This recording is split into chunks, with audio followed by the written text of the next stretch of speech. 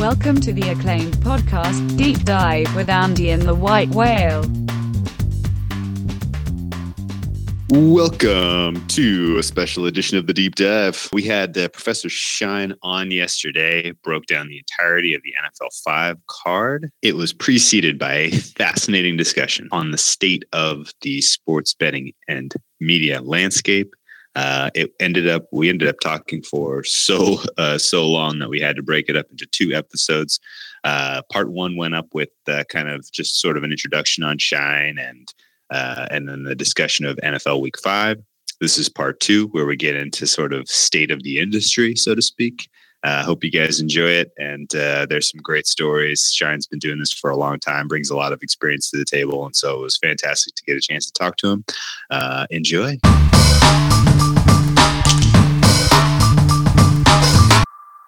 So Andy is from the Midwest, Minnesota. I'm from California.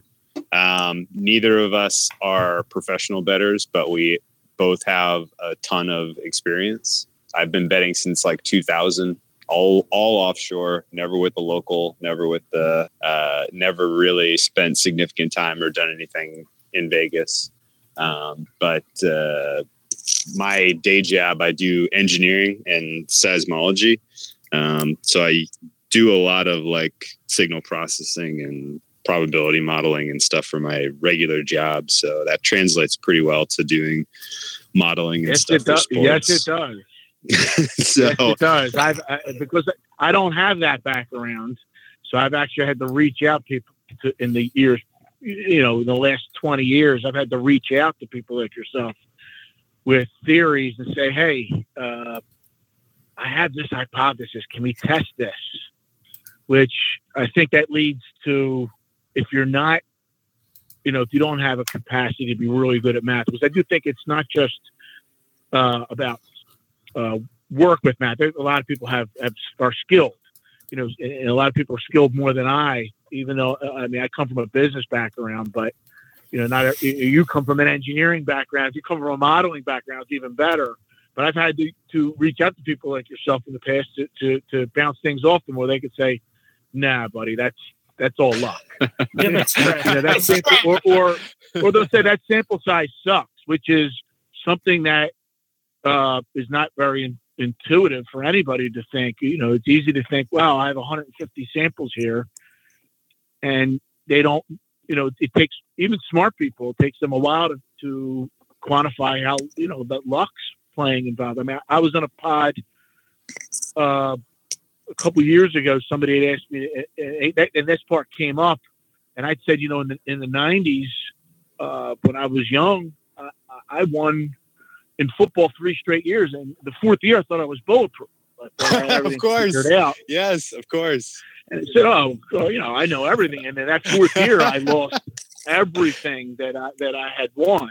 Plus, I'd already spent everything that I had won. So, of course. It kind of forced me to go to what way. And in the 90s, it was much easier to win than it is now. And you could blindly play underdogs then. You literally call up your local bookie. And again, it's not a very good statistical model to use either. But you call up somebody local and say, hey, who's everybody on? And you're like, well, I have 27 bets here on the Niners, and I don't have anything on the Rams. I said, give me the Rams. Nice. Honestly, that probably worked. It did, because it was kind of a microcosm of what was going on, especially back in the Joe Montana years, that's even pre-93. So you're talking about when people were just.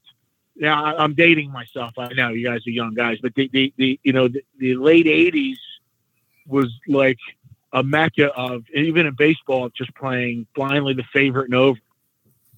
And back then, that's when the A's were good, and Montana Niners were just lamping people. And so if you were contrarian even a little bit, the bookies kind of like you. They let you bet whatever you wanted because you were evening out some of their action. And you also would win more than you would lose. So that time, unfortunately, is gone. But So I don't know what the fuck you're talking about. Joe Montana played for the Chiefs when I was growing up. It's funny. A Chiefs fan, I think I get a little carried away with some of my minor trolling. Somebody put Patrick Mahomes is the best KC quarterback ever, and I replied to him and said, hey, a guy like Montana played for them, and this guy was like a diehard Chiefs fan. He's like, buddy, Montana had like 13 touchdown passes one year. And I remember I didn't respond to him, but I was like, "Ooh, this guy's right. Montana's stats weren't that good, but I bet all 13 won games." I'm pretty sure they went to the playoffs. Oh yeah, he wasn't that bad there for sure. He wasn't bad at all. It's just he was legit. Now for context, it was a much different game. Oh yeah, right. Yeah, he led the league. Yeah. Oh yeah, right. Oh yeah. So you were allowed to hit like 26.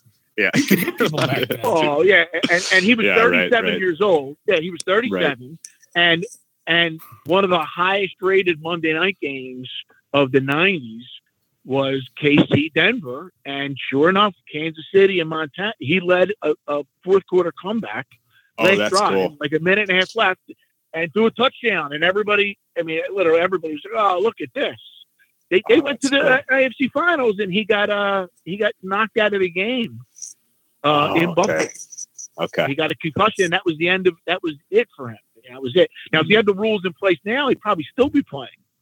Right. Oh yeah. Right. Well, if he had the the drugs that they're taking now, I'm sure he'd still be playing. How about just the rules themselves? It's crazy. Yeah. Right. Yeah. Yes. Yeah. He wouldn't be getting hit. Right. Yeah. That's true. He's a 35 touchdown guy.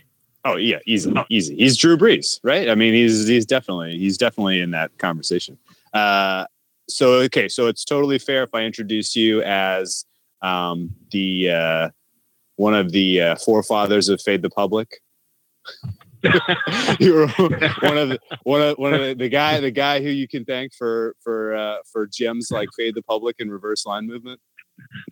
Man, am I that obvious that I despise that? There's actually, I don't know if he's been a guest on your show, but he's actually been around. Rob Pizzola. He hates it. He's pretty good. I mean, he has an edge, especially in hockey. Well, he's a good hockey better. Yeah, and he has a lot of the things he talks about in football. I've actually been used. I've used in the past myself. Football is very difficult because of the shortened season, of course. But he despises it worse than me. He just says, I've yet to meet anybody that is successful, regardless of how they indicate identify themselves as pro or serious bet or whatever, that even considers line movement right there. I mean, all you do is ask yourself, why would a sports book, knowing how intolerant sports books are in general, why would a sports book release information that could hurt them? No doubt. Yeah, they don't do it, and it's purposely misleading. And if there was any kind of an edge to be gained, I don't care if it was 0.01%, they just would not release. It's just too easy not to release that information. They release it for marketing purposes, and they release it so journalists will pick it up and parrot it to the public, and hopefully they get more action out of it. Mm-hmm.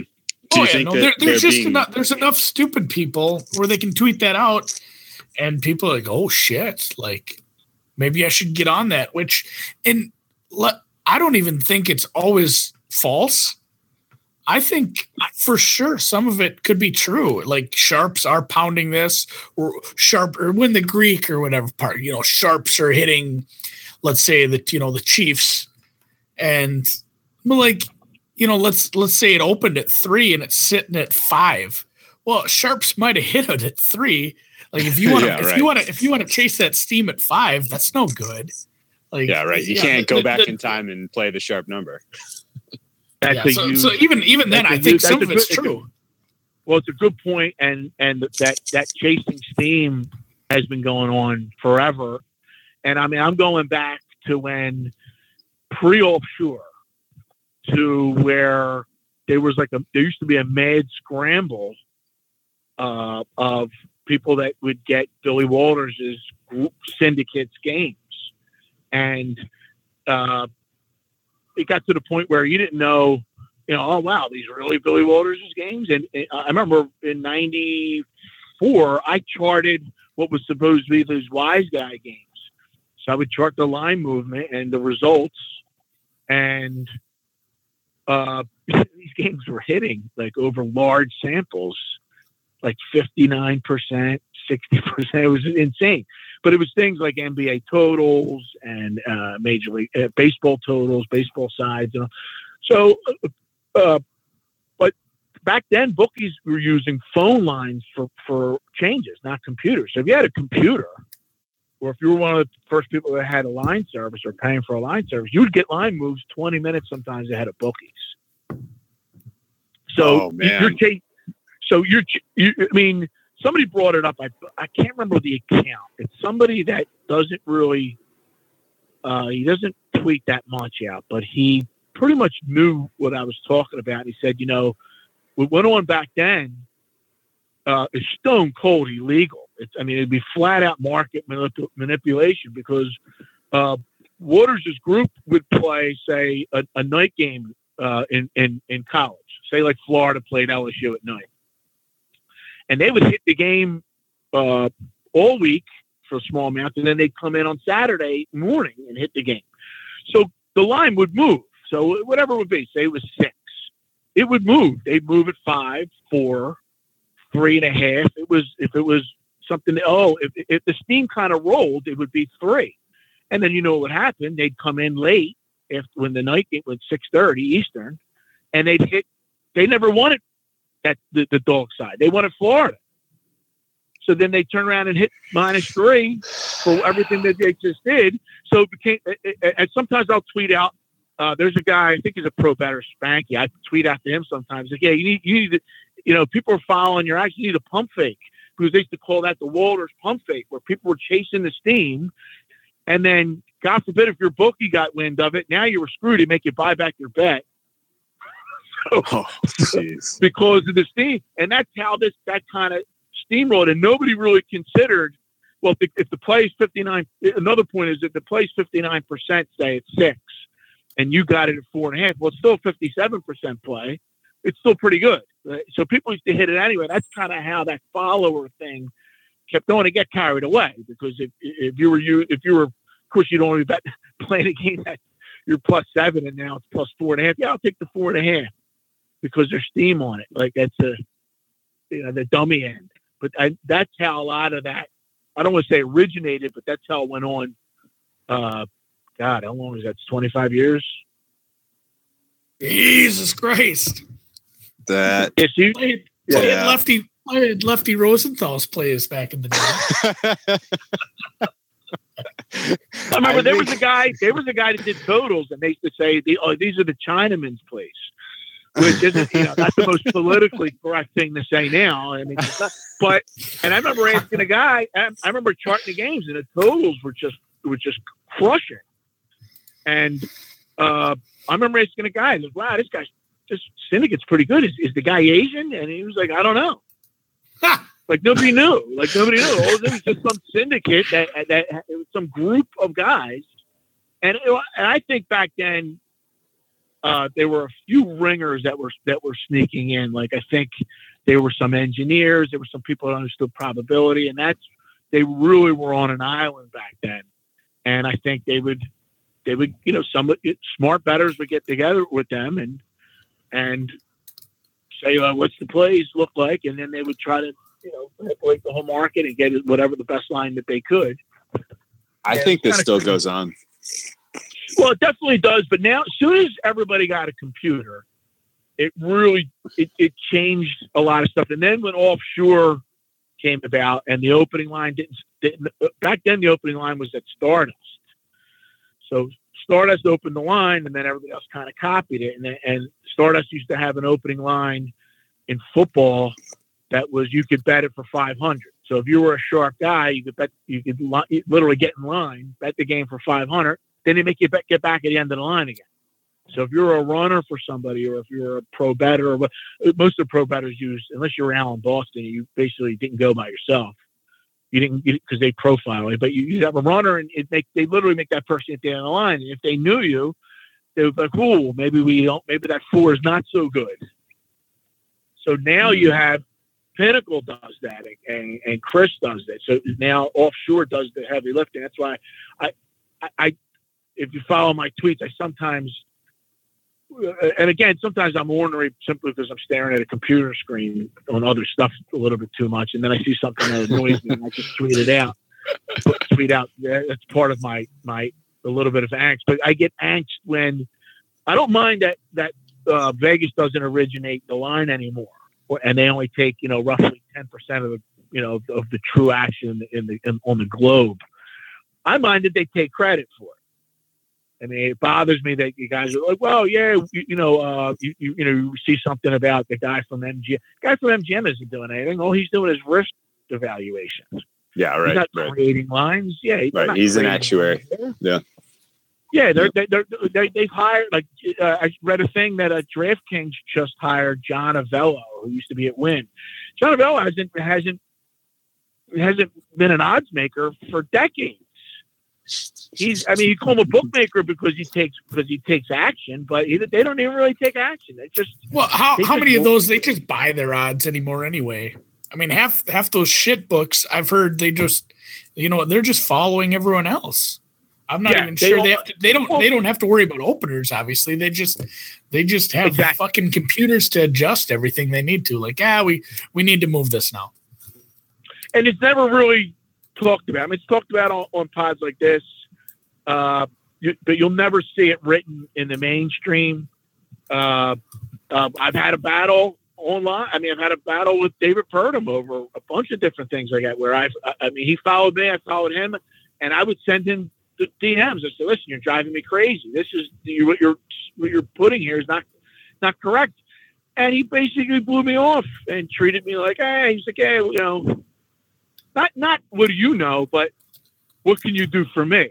And he's probably right. I can't really do anything. Sure. So he's doing opportunity cost, and he's basically like, look, the relationships I've built with the people that are giving me information that is keeping me employed are more important than like actually getting to the bottom and spinning a narrative.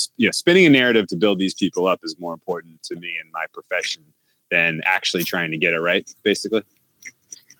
That's exactly right. Oh yeah, I mean, you gotta see where it's all about. I mean, it's his job. Yeah, but you know what? I never came at him as like a dick, and a lot of people really did. And I kind of came at him to be like, a lot of my DMs then were like, listen, I get what you have to do. I know you need access to it, but here's kind of, all offshores aren't the same. I mean, when I say offshore, I'm not saying that, book Bet Online is the same thing as Pinnacle. Like, I'm talking about what people like myself and who have, who have even bigger bankrolls, what they're doing, and they're not, nobody gives a shit about MGM's line. You know what I mean? If you're in Vegas, I mean, Westgate's still a good book. South I haven't been. Yeah, it's actually the guy who is, I think, second in charge. He's from around where I'm around. He's from South Jersey. Jeff Sherman, he was, he lived over like 20 something years ago. So everybody says he's a good guy. I mean, they do adjust some of their in-house stuff as their own lines, some of their futures and stuff. Like they're not all about copying. I mean, but they do take. South Point won't index. They don't index juice. It's minus 110. They'll take it and then move it the whole half point. They don't do none of this, we're not going to move it. We're going to make it 130. I like Sherman, and I like Sherman and I like Westgate a lot. They are the only ones that will go out on a limb and hang look aheads for every game the following week in the NFL, which I really like to see those like that. And they're also, I'm sorry, I didn't mean to cut you off. They're also thick-skinned too. Like if you send something to Sherman, like he hung a 30-cent line on the NBA finals, and he took all kinds of grief. They're like, "Oh, what is it?" And 2 years ago, he tweeted out like a crazy line. I mean, Cleveland's played Golden State so many times now, I can't remember which is which, but 2 years ago, the opening line for Golden State was something really low, and I tweeted, I was like, "How long is that available for? And what's the line?" Like I was going to be able to. It wasn't like I was in Nevada or anything. Yeah, right. You weren't at the counter waiting. Yeah, right. I was just curious. What I was hoping is that like a local and offshore would try to maybe mirror that or open that the same. But I don't know. But long story short, the line lasted 20 minutes. Yeah, like it went from 180 to like 220. I mean, there's no way that Golden State was going to stay 180. But I mean, he took some grief for that, and he just took it in stride. He didn't care. He just kind of laughed it off. Where a lot of these guys will just block it. Yeah, right. That makes that. Yeah, I get that. Okay, interesting. Look, and the ultimate grief you take is people pounding the fuck out of 180 and it costing you when that line should have been 250. Yeah, and I think my first tweet to him was like, "What's the limits and is it available like on the app? Like, what are you doing?" He was like, "It's 2 down 11." So people just crushed the 180 right away, and it got to 200, and then somebody that I had availability where it was 200, so I was able to hit that, but it wasn't the same thing as 180, and then the next morning it was 240 Golden State. Yeah, and the take back, you could have arbed 10 cents, but it was not like arbing 30 cents. Yeah, right. Yes. Yeah. The banning players, banning winning players. Yeah. Do you think that is entirely based on advantage players who are winning, or is there some conflation with people who are trying to strictly arbitrage? Because the only firsthand experience I've had with people who have gotten banned, besides guys who I've seen, people hitting smaller markets get limited. That's not a surprise. But like people who have like outright gotten banned, I think, or at least I've gotten the sense that it was more about the fact that they're just running arbitrage versus penny. And the bookmakers are like, screw you, like you're taking part of our profit. We don't want to do this. Because I'm guessing that they're out there separately kind of managing their risk and balancing their sheets. And they don't want to give part of their take to people who are arbitraging. Right. Like I suspect that. Do you think that holds any water? Or do you think it literally is like they track your performance and they recognize when you are an advantage player and they really do limit and ban you? I think you're not far off, but I also think that this is William Hill has taken it to the nth degree. Yeah, where they got to a point where they were profiling people, and then it got to the point where I think that if they thought you were an arm guy, they threw you into the mix of people they don't want. Got it. And it just absolutely steamrolled.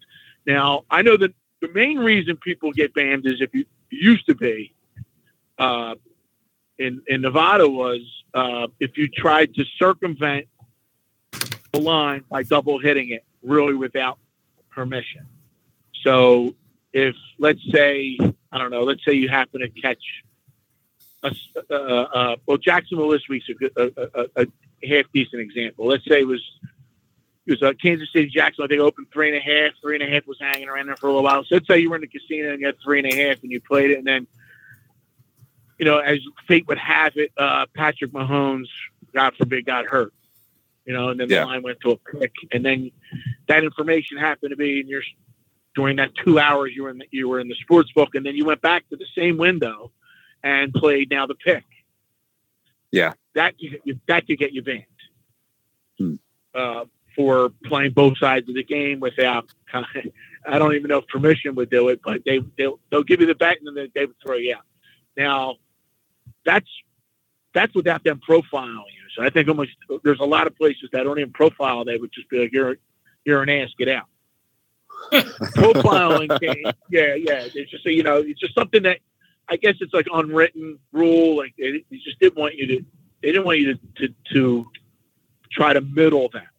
You want to go over to used to be Gold Coast or whatever, go down there and take their pick 'em. That's fine. Just don't try to middle our. Yeah. Got it. Yeah. And then the unwritten rules of just kind of the way that the business works. You trying to take the same book for both sides of of a play Yeah. based on information is kind of frowned upon. Yes. Okay, that makes sense. And the William makes Hill sense. thing is kind of got. I don't know if you're familiar with. We probably are, obviously, but with blackjack, and there was a time, 10, 12, 15, whatever years ago, when there were still good games all through Vegas, and what they Atlantic City had started, and Biloxi were doing the no mid-show entry, which was I always found curious, and it's kind of. They were afraid of card counters or teams of card counters. So they would do no mid-show entry. So, so you couldn't send somebody to a table to literally just flat bet hands until a positive card came in the deck. And then you'd summon over your big hitter and you'd come over and start playing big hands when your shoe was positive. So to stop that, a lot of casinos did no mid-show entry. I always thought it was asinine because if you were trying to isolate or trying to get rid of maybe 2% of what the people of normal bettors, if you rolled in off the pool, it just felt like you were just a degenerate and you just wanted to start playing big hand. You had to wait till the shoe was done. So I thought they were costing themselves more money. And this is kind of an analogy that I draw with what William Hill's doing.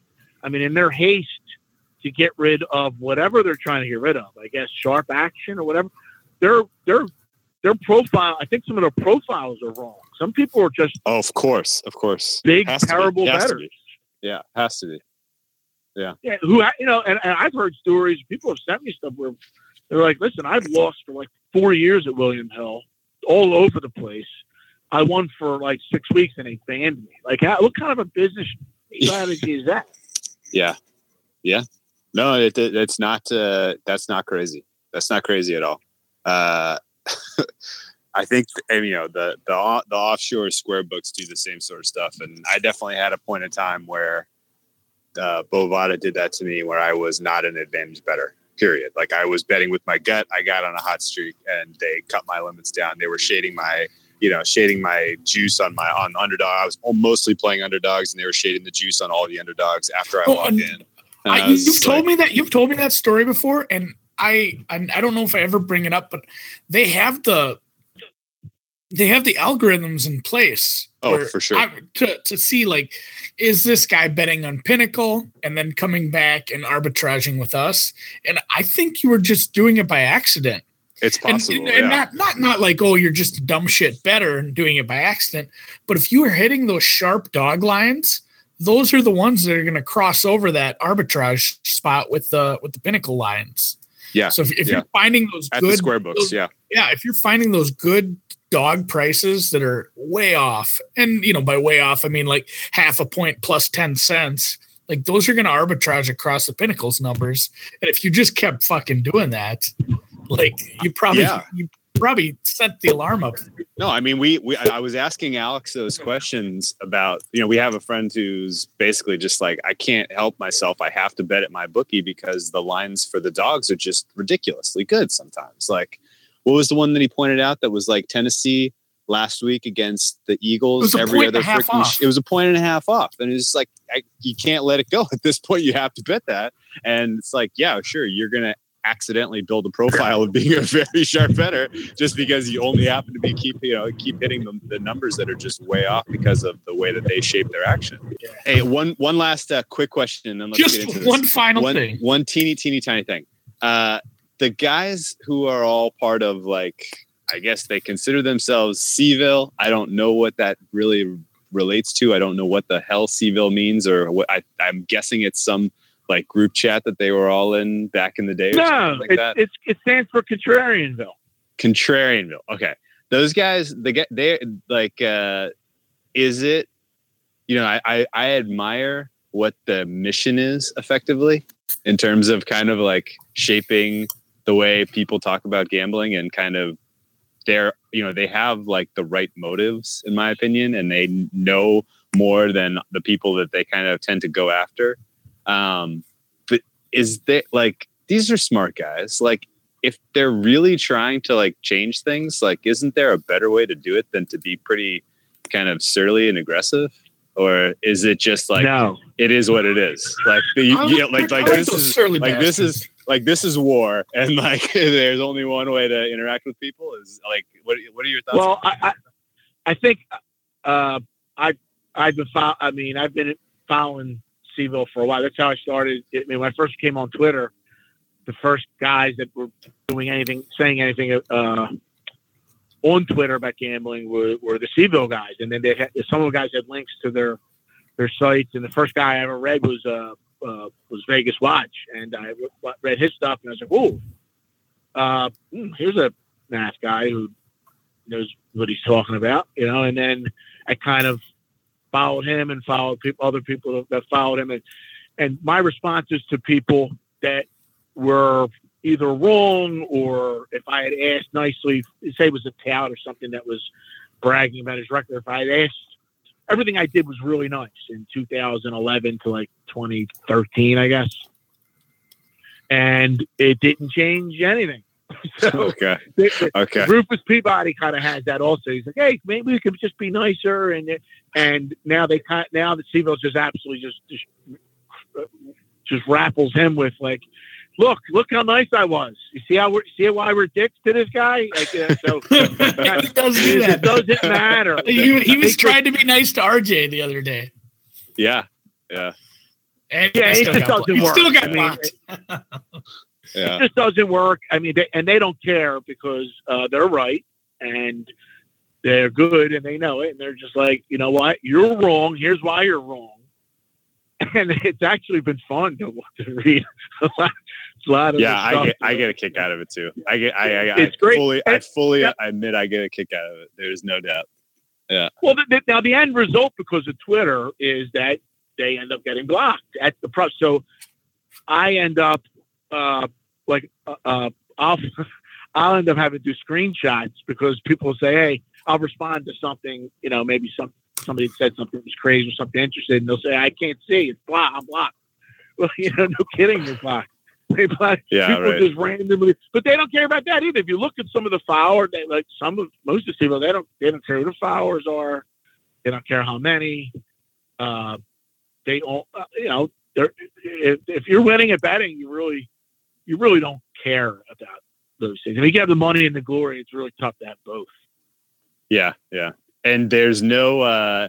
Do you think it's at all minus EV to be spending time doing that as opposed to just putting that time and energy into betting? Like, probably. Like these guys, probably. like Scott Van Pelt had a response. I think it was to me. I'm not sure. He was like, you know, I bet you that Billy Walters in his heyday wouldn't have been spending time on Twitter trolling people.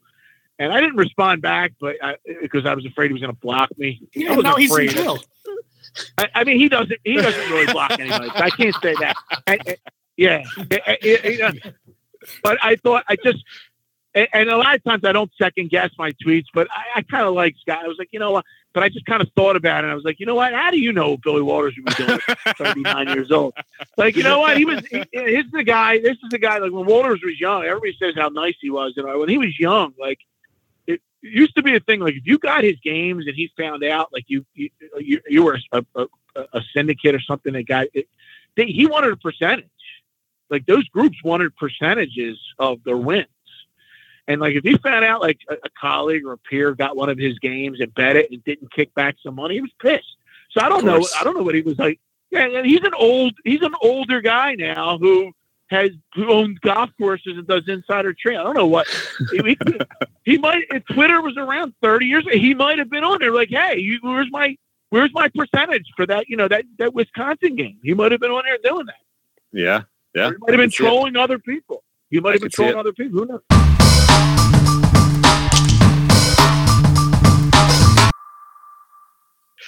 You're particularly kind of knowledgeable at and the experience you bring kind of helps you, in my opinion at least, kind of spot the bad actors and the frauds. What is it, like what goes through the process and how do you really spot a fraud? Usually anybody that's selling, I mean, there's probably a handful of people that are selling that have an edge. So the quickest way to spot anybody is if you ask them for their records. If they're not posting past records, I mean, the very minimum transparency for tout should be hey, here's my record. The last, I don't know, 1,000 picks, say. Even if they're not savvy enough to say, to post their closing line value. Even if they don't even understand that, even if they're just selling picks and they got lucky or whatever, at least show what you've done. There's some guys that have been selling picks for decades and they still only show 30-day records. There's a reason for that. It's because they know after 30 days they've done poorly. So that's usually really a huge sign that somebody is selling fraudulence. Now, I kind of take it easy on some of the I call them kids because there's a lot of young guys. They're just throwing stuff out there, and I get it. They don't know any better. They're just, hey, I won in football last year. I'm going to sell the games because I don't have any money, and I want to try to get some money. So I want to get some capital. That and if I lose, I don't have to pay for my losses. That's kind of just the baseline thing. The interesting thing is the long-term payout guys are pretty much doing the same thing. Like everybody from Wager Talk and Mark Lawrence, all these guys, they're doing the same exact thing. And the problem I have with it, not so much they have a right to sell. They have a right to say, you know what, it's up to the consumer to figure out if what I'm doing is wrong or not. My problem is they're getting mainstream media companies and affiliates like ESPN radio affiliates on to basically legitimize them. If that's a word, legitimize. Legitimize it. Basically, make them. They're making them legitimate in a sense, because listen, you listen to Stephen A. Smith's show, or you listen to it, they're like, wow. I mean, look how R.J. Bell got caught, lightning in a bottle. I mean, when the Donaghy scandal broke, the mainstream media had no clue about gambling or anything. They were just like, oh, so here comes Bell saying, yeah, well, here, I know about it. And then he parlayed that into, hey, I also have a site that sells picks, and this is entertainment. Here's some free stuff, blah, blah, blah, blah, blah. Now everybody's kind of copied this model, and with legalization, it's just kind of, just exploded. Oh, man. I never knew that background story that was how RJ Bell kind of looked into it, because I've never particularly found his information very useful. And clearly, I'll just, I'm not in the enemy making business necessarily, but what RJ Bell did to the guy who wrote that freelance piece from Deadspin and kind of going after him personally. Ryan Goldberg. Oh my God.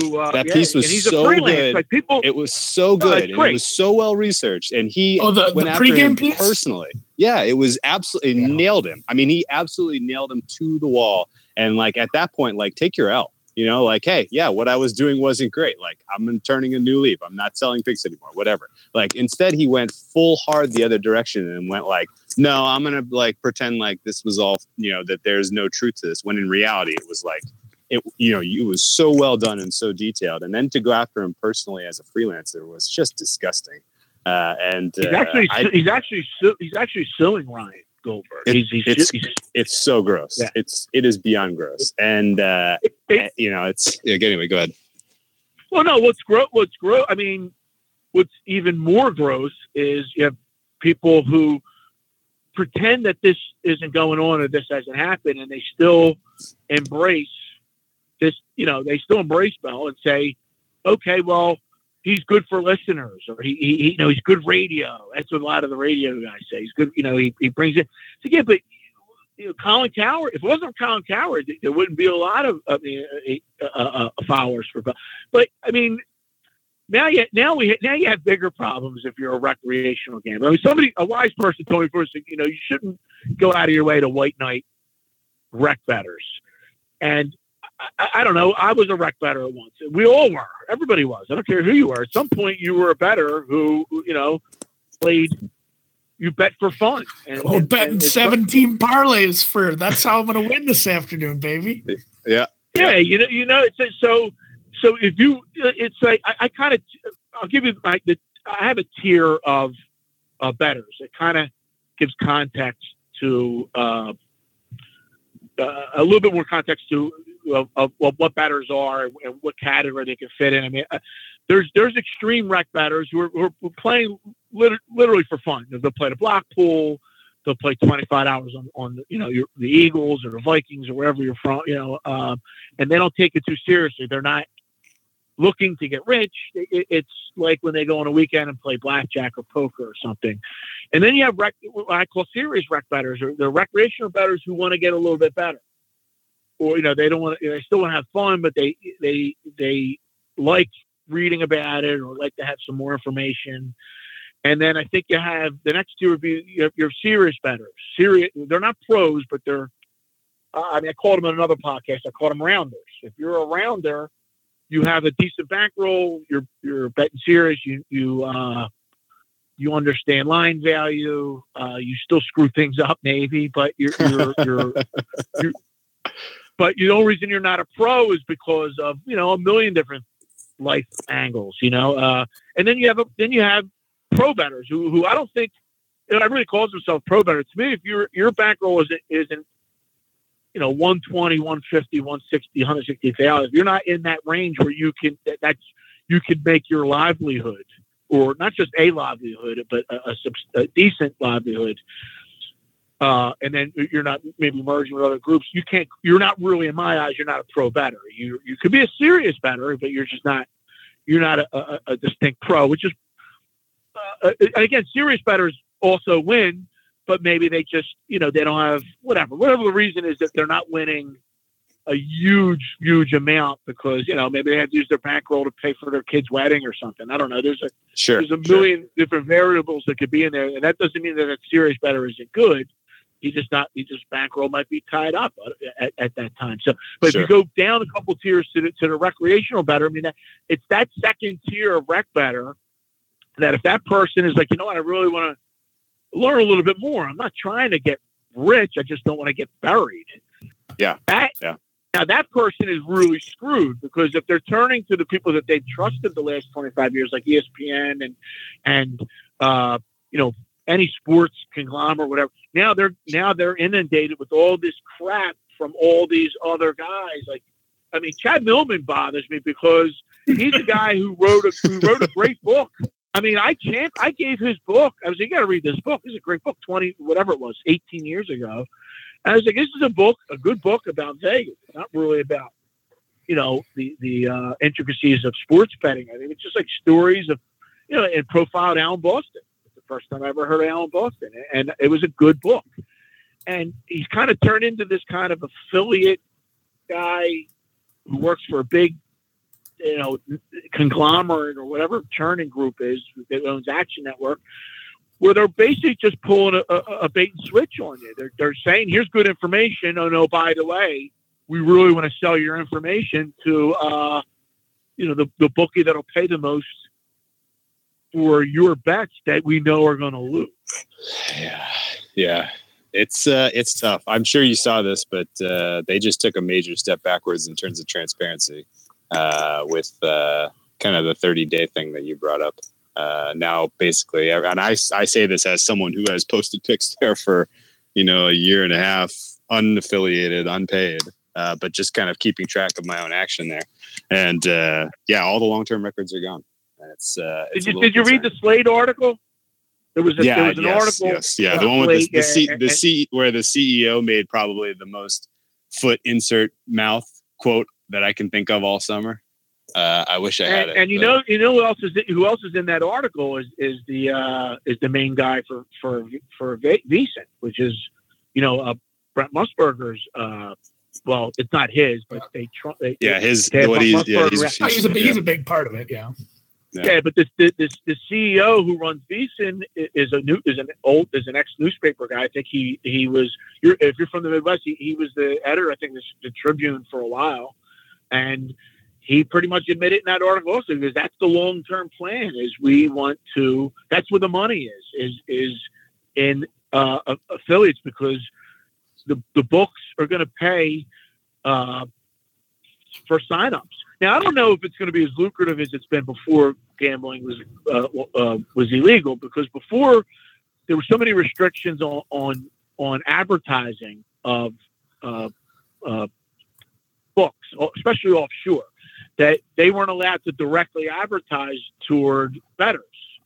So how else would you get people to bet with you? Well, you used affiliate pros. Now, I don't know. Now, and they paid good amounts. I mean, I think certain places were getting 20, 25% for one bettor, Oh my goodness. For the lifetime of that guy.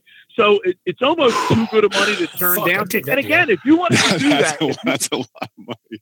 I mean, it's a lot of money. Okay. Again, if you wanted to do that, I'm not really shitting on that. I'm saying that's fine. But don't present yourself as an information network, or don't present yourself as saying, we're here to make bettors. That's not what you're doing. And that's what kind of what frustrates me. Is like, I get the money is too good for a guy like Millman to turn down. But at what point do you have like a responsibility, like a financial or fiduciary responsibility to say, this is what I'm doing, this is what I'm not doing? You're misleading, you're purposely misleading. So either maybe there's going to be some wide-ranging laws in Congress or something to kind of I don't think there is, because they can't even get. I mean, the Congress can't even get the who the hell they think that there's games on high school games, for God's sake. They can't even get who's gambling. So I don't have any hope for that. I have been on Texas high school football. Yeah, I mean, Cuban said that. I mean, Mark Cuban of all people, who knows a little bit about gambling. That's weird. Basically, I present a lot of topics this way. If you put me in charge, all right, now it's not going to happen, but I still have to present it that way, so it kind of makes sense. If they put me in charge of that, I would, and you say, hey, we need to protect the consumers and also be a way where people can make money, however they see fit. That's not, I don't want to say hurting people, but it's within the law, within the range of law. How would you frame it? I would frame it where you can't be misleading. I mean, there's other industries that have these laws in place. Sure. Other financial and everywhere that there's money, there's going to be a tout equivalent. I mean, I'm here in the Philadelphia area, and I listen to the local news station every half hour. There's a guy, the retirement free, you don't lose any of your money, or whatever the hell that ad is. That's a tout ad. That's a tout ad that's going after retirees. So it's no different. But yet there's laws for some of these things. You know what I mean? And right now it's kind of like the Wild West. Yeah. Well, we're doing our part to stay independent and try to inform people. So I did like the hierarchy, kind of the classifications. It's almost like, the people at the gym, you got the guy that he's red, like he's done.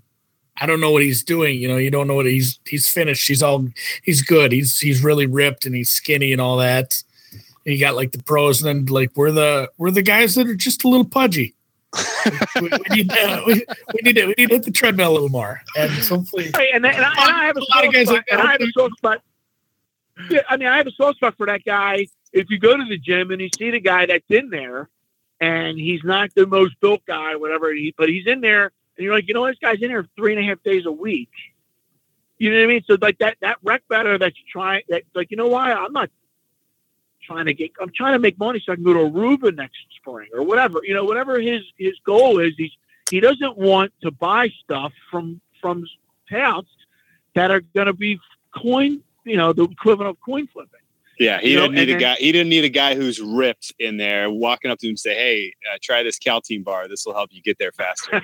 And the next thing you know, he puts on. If you want to keep rolling on that with all the shitty advice out there, it's like all the bad supplements that are out there that get pushed. Right.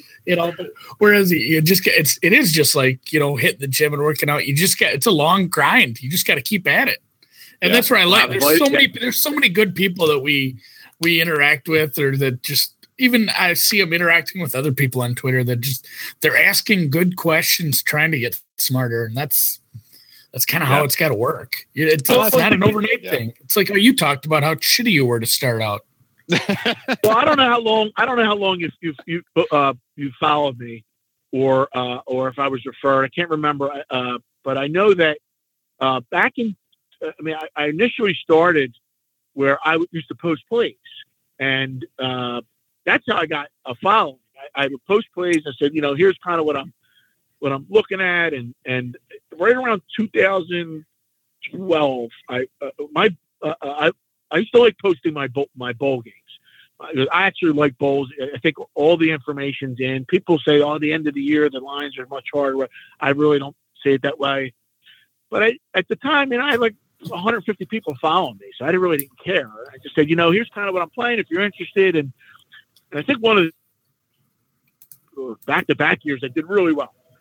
And then I had people, DMing me, and they're like, hey, you play anything else? So, I play. My main concentration is college basketball and college basketball totals, and I do NBA and NBA totals. That's kind of like my main thing. The NFL and college football, especially the NFL, is more, I don't want to say for fun, but it's like if you have some kind of angle that you think is winning and is kind of interesting, it can go sideways in 1 year. And it's only 1 year.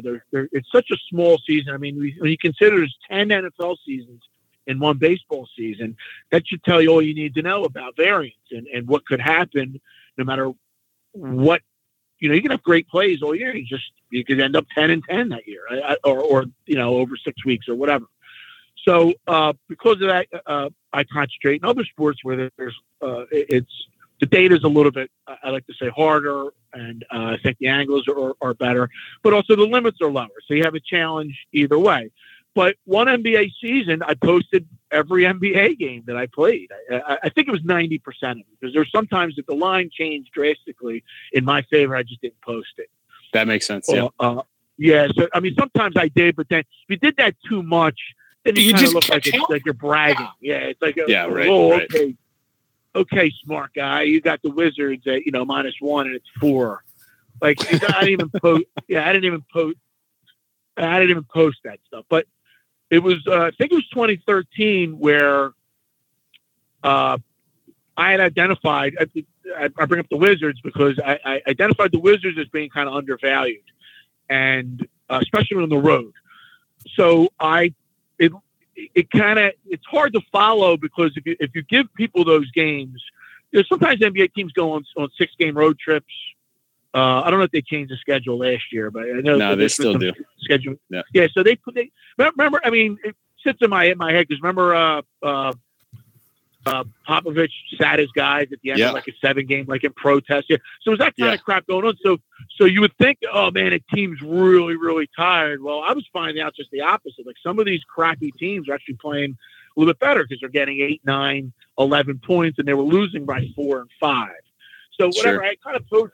So I was posting these games. It was hard to follow because if I lost 2 games, it looks like you're chasing the same team. It wasn't what was going on. It just happened to be the Wizards kept falling into this model. So I played them, and through the whole year, they got you back about 10 or 12 bets just from them. Yeah. So I posted the whole season. You got a couple. Overall, the season was good.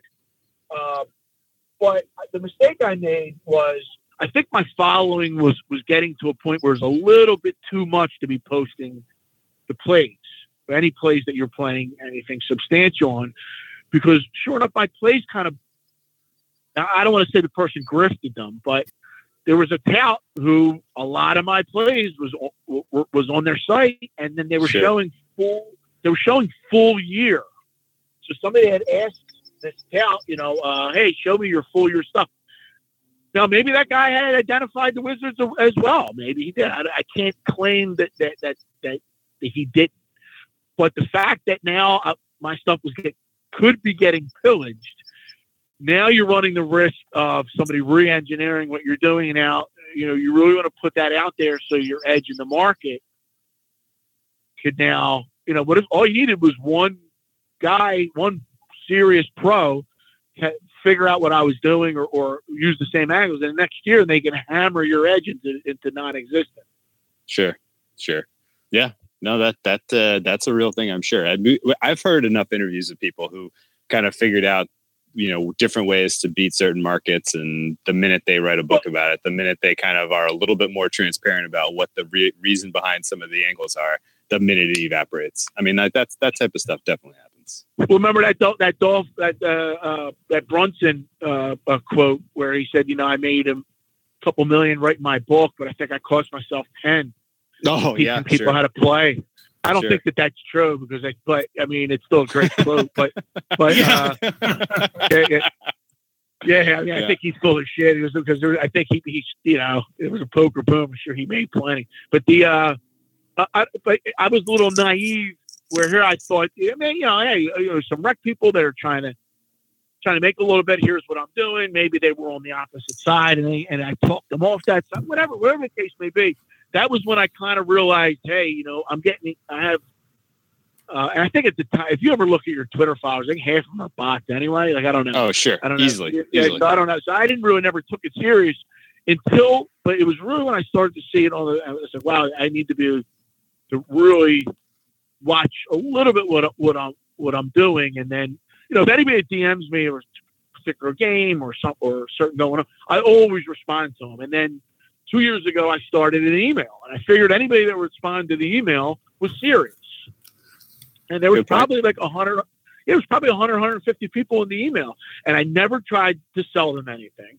I never tried to say, "Hey, sign up for it." None of that crap. I just said, "Hey, this is what I'm thinking," and if you're on this email, you're probably looking for a little bit of help, and it's almost like the help where, again, I'll use blackjack as an analogy. I mean, it's not earth-shattering to teach somebody basic blackjack strategy. You're still going to lose over the long run, but you're going to lose a little bit less. So kind of the things I was telling people to do, like, what teasers not to play. You probably don't want to tease a teaser from 9 to 16.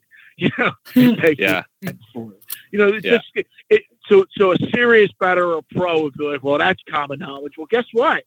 It's from the questions and the feedback that I've gotten, it's not, and now it's worse. And again, and you can also go back to this old adage of like, you know what? Hey, you don't want to overeducate anybody. Well, there's the things I'm teaching people can't really hurt my edge, and probably the way people are, they're probably going to go off a little bit on their own anyway. They might not listen to everything I'm saying, or they might play some really good basic strategy teasers, but then play them in a 5-team parlay. Like I don't, and that's their business. But at least I'm showing something where if I had that, early on, it probably would have saved me about 5 years losses, or 5 years of saying like where I had kind of like an aha thing somewhere along the line when I was reading a book, and maybe it would have saved me, some. Makes total sense. Yeah. Andy, how's the Wong teasers doing this year? Oh, I'd have to pull up my spreadsheet, but they are doing. You don't even have to look, Andy. Andy, you don't even have to look. They've lost one. It's lost one. It's incredible. You don't even have to look. They have been absolutely on fire. It's been incredible. And usually I've always been an advocate of don't tease until the first couple weeks of the season are past us, because the lines just aren't very sharp and the variance is so much higher. I've always felt like that, at least. But that hasn't affected the Wong teasers. They're still absolutely destroying this year. The first 3 weeks, it was 7-1, and I didn't even use them all because I have some other criteria. I don't just play them blindly. I like the 6-point Wongs where you get the 110, but yeah, they've been okay. Yeah. Do you have I play any a teaser almost every week. Do you have any outs that are 6-point even? No. It's almost non-existent, isn't it? There's one guy who told me, right? Honestly, Shine, it's hard to find 110 on a 6-pointer. Most books are 120. Vegas is 120, and there's some books that advertise their teasers, 6-pointers, as a -110 bet. But then if you put it in with Wong criteria, it's mysteriously 120, and they don't say anything about that. You just find out when you see the odds when you put the bet in. Well, the good news is that which is sneaky as fuck. Yeah, even at 120. I mean, even at 120, they're still profitable. It just cuts into it a little bit, and it's kind of annoying that every little edge people are trying to take it. Like I think South Point, even though South Point has been okay across the board and all other things, like you mentioned about, not charging 120, they stick 110 on sides. They raised their NFL teasers. They added another 20 cents to it. Are you really getting killed that bad on teasers? I mean, and I never will. Like, we're not, obviously we don't have sponsorship from any sports book, but I did a bunch of poking around on that before the season. And boy, I was getting pretty discouraged because I was going book to book to book and finding 120 or shaded lines or not letting me bet them. And it's a book I didn't really use a ton, and I've actually started using it more just for this. But BetDSI, as far as an offshore, they don't shade the lines, they don't do teaser protection, and it's minus 110 even with Wong. So I have to give them a little bit of props on that, because almost every other offshore I've found, even Bookmaker, has been pretty shitty about teasers. And so any teaser I've placed this year has been at BetDSI, because and that's the little things that, if you're betting any sort of amount and you want to win long term, 10 cents is going to help out a lot. Okay. Well, hey guys, let's. I want to get to football. Let me give you just like a. Let me kind of go through a couple things, and being that you're as you represent the voice of experience on this pod today, I'd like your kind of real quick hit thoughts on a couple true or false questions. You don't have to give me like long, lengthy explanations, but just kind of real quick, like, is this a myth or is there truth to this? Are you about ready? Yeah, sure. Okay, so true or false? If you're an advantage bettor, you have zero incentive to sell picks. True. Okay. If you're not a professional, if you're small stakes, if you're in that middle tier of serious rec bettor, there's no value in buying picks from a tout. In general, well, I can't even say in general. That's also true. If you're in that middle, no, I would say don't, just do your own stuff. Okay. Is part of the reason because of, if you do find a tout that does have an edge, it's impossible to get those lines and prices? Well, I'm stammering a little bit because there are a couple touts. I don't want to say who they are. But you can DM me and I'll say, because I don't want to give anybody props and then have them lose. You know what I mean? Sure, it's sure, like, sure. hey, you said on that project. Definitely happens. I'm sure that happens. I'm sure. Yeah, that happens, yes. Yeah. But there are, a handful, but but they correctly charge enough that it makes sense. It's obvious who their clientele, who they're trying to reach, and they're not trying to reach rec bettors. They're trying to reach a serious bettors who may not have time to handicap in that particular niche. Got it. Okay.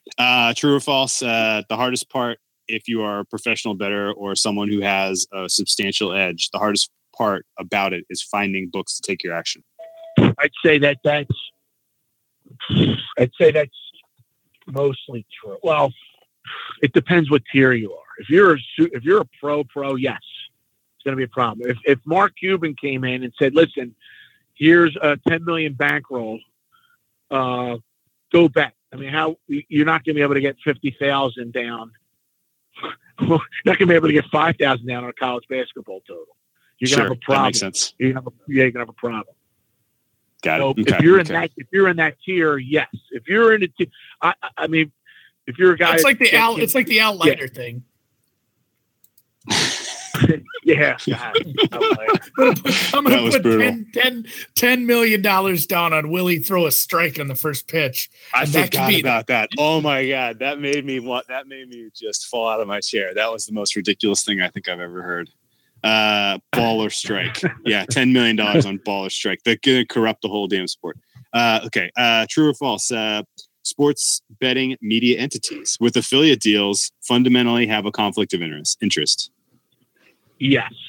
Okay. Is that because now there's a case trying to be made. Like somebody brought up, I think it was somebody from Pro Football Focus. One of his responses, or one of their responses, were, well, they're advertising, and they're advertising on our site. We're not necessarily saying that those people may lose even if they play our winning picks, and that's a dubious claim, to say the least. Okay. But I thought I would bring it up just in fairness that they did try to use that as an argument. That's such a rabbit hole too, because it really is. I mean, they're blending the pretzels because they're getting paid a lot of money to send bettors in, but it would make sense, especially if you're sending somebody to a book that will ban winning bettors. So that means if you, let's say, you just won over 200 game samples, you hit 58%. That book banned you. Well, that's a conflict, right? I mean, like, you're taking money from somebody that banned you. Forget about, you know what I mean? It's a conflict. It's a conflict. I mean, there's no way I can. I'm trying to be fair to everybody, and I usually it never works out well. Yeah, no. I mean, I see it. I see it too. It's really tricky because I mean, even if I think you brought up a good point earlier, and I think that there is some level of responsibility of, if you're getting a kickback of losses, like that's something that that's meaningful.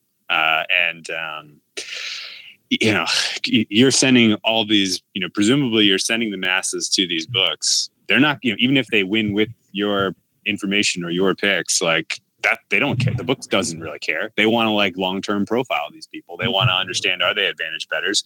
And let's say you get somebody who's been buying picks from some entity, and they go to the book and they win money. Like, the next thing you know, they're, middle of the day, they're betting on, Europa League soccer, or, hitting live totals in NBA and, on -120 type of lines, and they're giving it all back. That's they really, no one who has long-term winning written on their head is getting sent by, some entity where they're buying information about. I mean, real quick on top of that, it says, somebody sent me a message and it said, well, how about this as a scenario? How about the casinos overall? If you're an affiliate and you're sending people to a casino, yeah, they might win at blackjack, but that person may lose at craps. I was like, that doesn't really. That's kind of, again, that doesn't apply. That was presented as well, that's not really a conflict because they could lose other things. In other words, if you go to BetDSI, I guess that they have a casino wing. So sure. By that rationale, they're going to say, well, yeah, or as a book, I'm housing the book.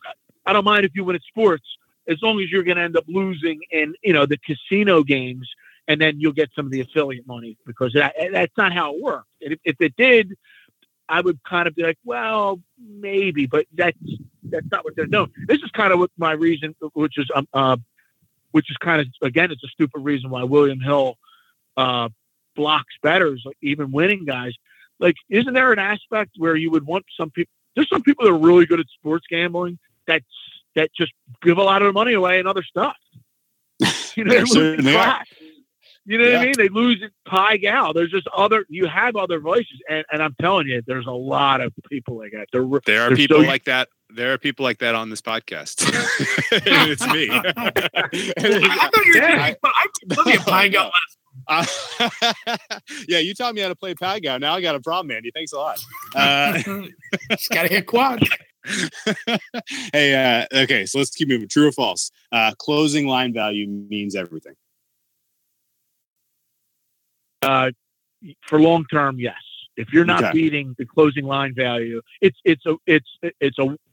really, if you compare that, if you've been winning games and your closing line value is negative, you've been lucky. Is this a good way to spot a fraud, basically? Is you see someone who's touting how great they are at winning, and you're like, well, show me your record as far as closing line value goes. And if they can't produce that, then they're a fraud, effectively. Or at least they aren't experienced yet. Yeah, I would just say they're not experienced, because if they're showing you, say they have a year worth of stuff and they just don't, they're naive a little bit about closing line value, or their closing line value has been poor over the course of, 2,000 games. Sure. But yet they showed you their 2,000 games. I wouldn't call them a fraud. I would just say they've been lucky, and thanks for showing me your games. And maybe it should be a 5,000 game sample. I don't know, but a 2,000 game sample should be enough, where you should have at least some percentage of beating the closing line, or because that's a really good indicator that you're going to win long term is if you can beat the line. Of course, I'm not talking about every game. Like some people who listen to this pod might not understand. So I got a 100-game sample and I haven't beat the closing line value at all. That's okay. That can happen. Even a serious bettor, that can happen. I mean, it's rare, but it could happen where you don't have as much as an edge as you think. But at least that person isn't a fraud. That person in that scenario.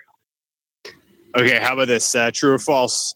Reverse line movement means nothing. I don't think it means anything. We talked off air about. I don't know anybody serious that cares about that at all. And the fact that the casinos release that information, I would be suspicious of it. I would be suspicious of anything. I mean, you don't have to be a genius to figure out if they're banning people, if they're charging an extra 10 cents on long teasers, that they're going to release information that they can get beat on. I mean, it just doesn't make intuitive sense. And there's a reason why offshore won't give that information out. And plus, it's not even the right information. The information you'd want is at what point did you move your line? How much money came in, and then you adjusted the money. How many ticket counts came in. You know what I mean? It would have to be more detailed, and they're never going to give you that detailed info. Yeah, like what was it? One ticket on someone that that had a meaningful edge that you moved that line, or was it? Yeah, again, I yeah. And if I was asking for that data, I mean, I'd want, and so would you. I'd want all the data. Yeah, right. You know what I mean? Right. Why are you only giving me a little bit? I want all the data. Why you're going to give me 10% of your money data and your ticket count? Like it's just stupid. Interesting. So, no. Okay.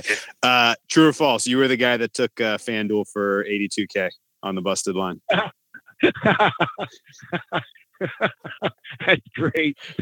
No. Because, and I tell you what, I wish I was, and not because of the money, but simply the Twitter trolling would have been 24/7. I would have been on Van Pelt's show arguing with him. He'd have been like, "You got to give the money back," and I'd be like, "What did you make of that? Were you surprised that they paid?"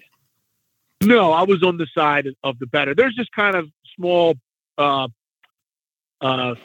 group of writers, and a lot of them are DFS shill guys. I don't know if that is a coincidence or not, but they were like, "Oh, that's wrong," and now you're going to have a whole bunch of people that are looking to try to wait for the casino to make the sportsbook to make a mistake so they can cash in on it. Yeah, be better at not making mistakes. No. Yeah, and I just looked at it this way, like this whole thing in New Jersey was rushed. And this is an indication that it was rushed. I understand Nevada makes mistakes. When have they ever made a mistake this big? I mean, this amount. I can never remember reading. Now, this is as egregious as I've ever heard of. Yeah, this is as bad as I've ever heard of. This is the biggest. And I mean, I used to get Gaming Weekly before the internet. I used to get Gaming Weekly sent to my house and read through all articles. I don't ever remember this thing happening ever. If it did, it was never as egregious. Oh, when I heard the first time I heard this story, my antenna were up and I was like, oh, they printed that ticket like somebody was on the tick on the other side of the counter. Like it's just so outrageous. And my thing is, and I use this analogy to referees and umpires also. People are more incompetent than they are malicious. I know that may not be 100% true, but it goes to like, hey, that ref's on the take. No, he's just dumb. I always go down that. So with FanDuel, it makes sense that they had to rush the hiring. So one person put out and said, how do you have a ticket writer like that? Well, I'll tell you, they have a ticket writer like that when you have to hire 50 people in like 3 weeks. Yeah, right. In a time of full employment. Yeah, right. Sure, that person that took the ticket is probably Marge, who was doing security 3 weeks ago. Like I don't know who and I'm not exactly. Sure. Like, they literally, if you're, and I don't feel bad for this. Nobody had a gun to their head. Nobody twisted their arm to rush to get open. Nobody rushed any of them to get open. They rushed to get open to get the money. $82,000 to drop in a bucket. Now this happened in if this market gets more mature and there's 15 states, and this is 3 years from now, we're having this conversation, and that mistake happens, I mean, I'll still agree, but I'll tell you right now, that mistake's not going to happen. It's only happened because their checks and balances were all screwed up, and because this is rushed. Single point of failure and a single point of failure and a system that was rushed. That makes total sense. And you know what? The other thing I don't get. I don't know why everybody was picking up for FanDuel. Like that guy who won wasn't a serious bettor. Give him 82,000. I mean, it's like nobody saw Casino. Give him the suite upstairs. Have him stay there. Pump oxygen into his room and send him a couple of the whoever you want to send them. And then, have him downstairs. He'll lose 80. He might already lost 82. Why would you? Yeah, right. Do you think it was in the end? It was a PR win for FanDuel. Like it just brought to people's attention that they exist as a book. Well, when you get writers from like I don't want to name the names, but like any of these mainstream writers that were saying, "Hey, look, FanDuel did the right thing." They don't know New Jersey law. And the reason I know New Jersey law is because I emailed the gaming commission and I contacted the spokesperson. And I was like, listen, here's what the law is. You have to pay this out. Am I wrong? And I got it back. I said, listen, we have to pay this out. It's on the books. They're not allowed to change tickets. I don't know what they're allowed to do in Nevada. But I think Nevada, now the guy Nevada would have paid it too. Yeah. They would have paid it out. Nevada would have paid it out. I think card played. Now, everybody was kind of, I think, confused because offshore and I think England, I think United Kingdom would cancel the bet. And offshore tell you to pound sand. Yeah, right. Yeah, the offshore you can take them for. Well, I think that's why so many people were upset. Like people were arguing because offshores. So many people have only bet offshores, maybe written a few tickets when they go to the desert on vacation for a fucking weekend. Listen, I'm not going to name the book. I'm not going to name the book. That I should name the book. But canceled for me. You're right. I should name the book. I'm not going to. Somebody put up the beginning Canadian Football League, the opening game this year. An offshore put up -1 accidentally, I think, on the MLS. And, and I hit it and hit it and hit it and hit it again. And then they canceled it. Of course. Yeah, but the line was supposed to be 7. I was like, hey, why'd you cancel it? I knew they were going to cancel it. But it's just the point. Like they canceled the bet. It's 1,000. Like, come on. Like, what?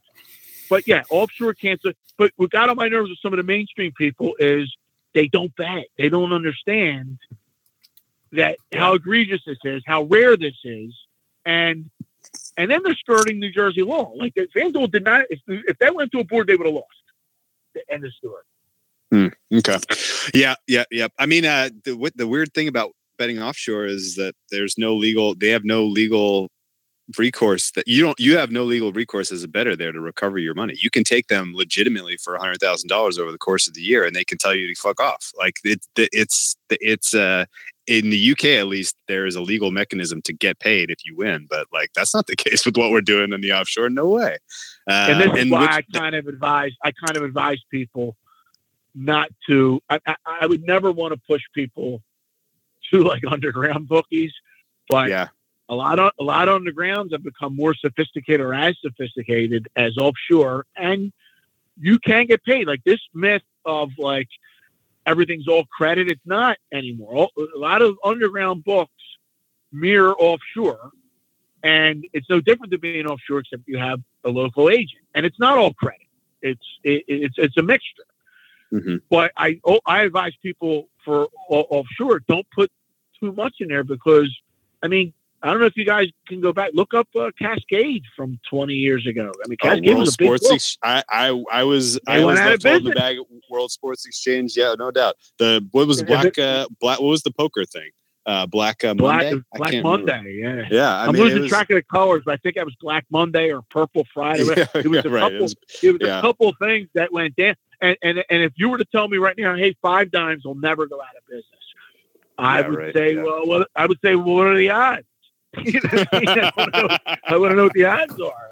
So this is a perfect segue into the last true or false. The betting public will be better off in the long run post the end of prohibition. It's a great question. I'm unfortunately I'm an eternal optimist, which is bad. Same. For Okay. betting, and it's bad ultimately for betting, but it's good. It's good to be it's good to be a person that's like that. I think if you're an optimist, if you're around a pessimist, it gets on their nerves. But if you're a bettor, it's an optimist. I don't know. I can't change who I am. I've had. I mean, remember, I live in this area, and I grew up in PA. I live in New Jersey. I've been following this case since Delaware was a hair from getting legal sports gambling in 2009. I mean, I've been following this long ago, before it was on the referendum. So I have to admit that I was wrong on some things. I really thought that New Jersey was going to open this up to be a true market. Now, it is young. It is an immature market in New Jersey. I can't even call this real legal sports betting yet because you only have 4 or 5 sports books. And if you count William Hill twice or 3 times, you know, that decreases. I thought, and I still think eventually there'll be enough players. This will get big enough that there'll be enough books or maybe even betting exchanges that will make the numbers be a little bit better and to make it better for not only rec bettors, but serious bettors.